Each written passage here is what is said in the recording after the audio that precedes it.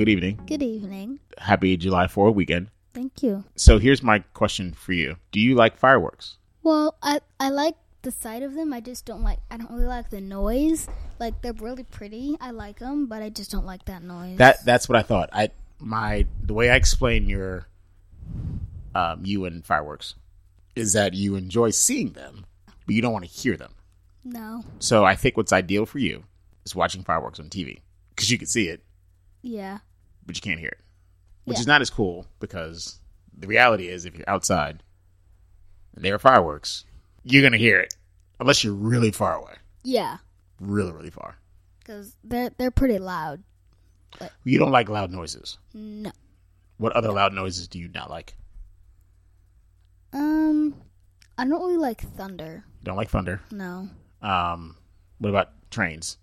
Trains are okay. Okay. Because I'm normally not that close to them. Because, that's just not safe. But That's true. Yeah, you can't get too close. That's why they put the gates up. So you can't get too close to a train. yeah. It's kind of it for the loud noises, though. I mean, there's not that many things that make noises quite as loud Yeah. as fireworks and thunder. Yeah. Have you ever set off a firework? Do you like sparklers? What do you think about those? I don't know. It's a little stick, and you hold it, and Oh, I've never done that yeah, before. yeah. Those are okay. I've done them, but it burned down. It burns, so you got to be really? careful. Yeah, you got to be careful because it'll make it close to your hand. So I set off fireworks once. It was okay. Yeah. A friend bought them, and we were outside, and we did it, and it was okay. Huh. I'd rather watch them. Yeah. The two coolest times I saw fireworks. One, I was flying home on July 4th at night, and we flew over fireworks. Oh, that is cool. That is pretty cool. Now it's a little okay. So it's a little weird too, because the fireworks are coming up, and you're so high that you're fine. Like you're fine because you're not near it. But you just like, ooh, the fireworks coming up into the sky. We're in the sky, but you're fine.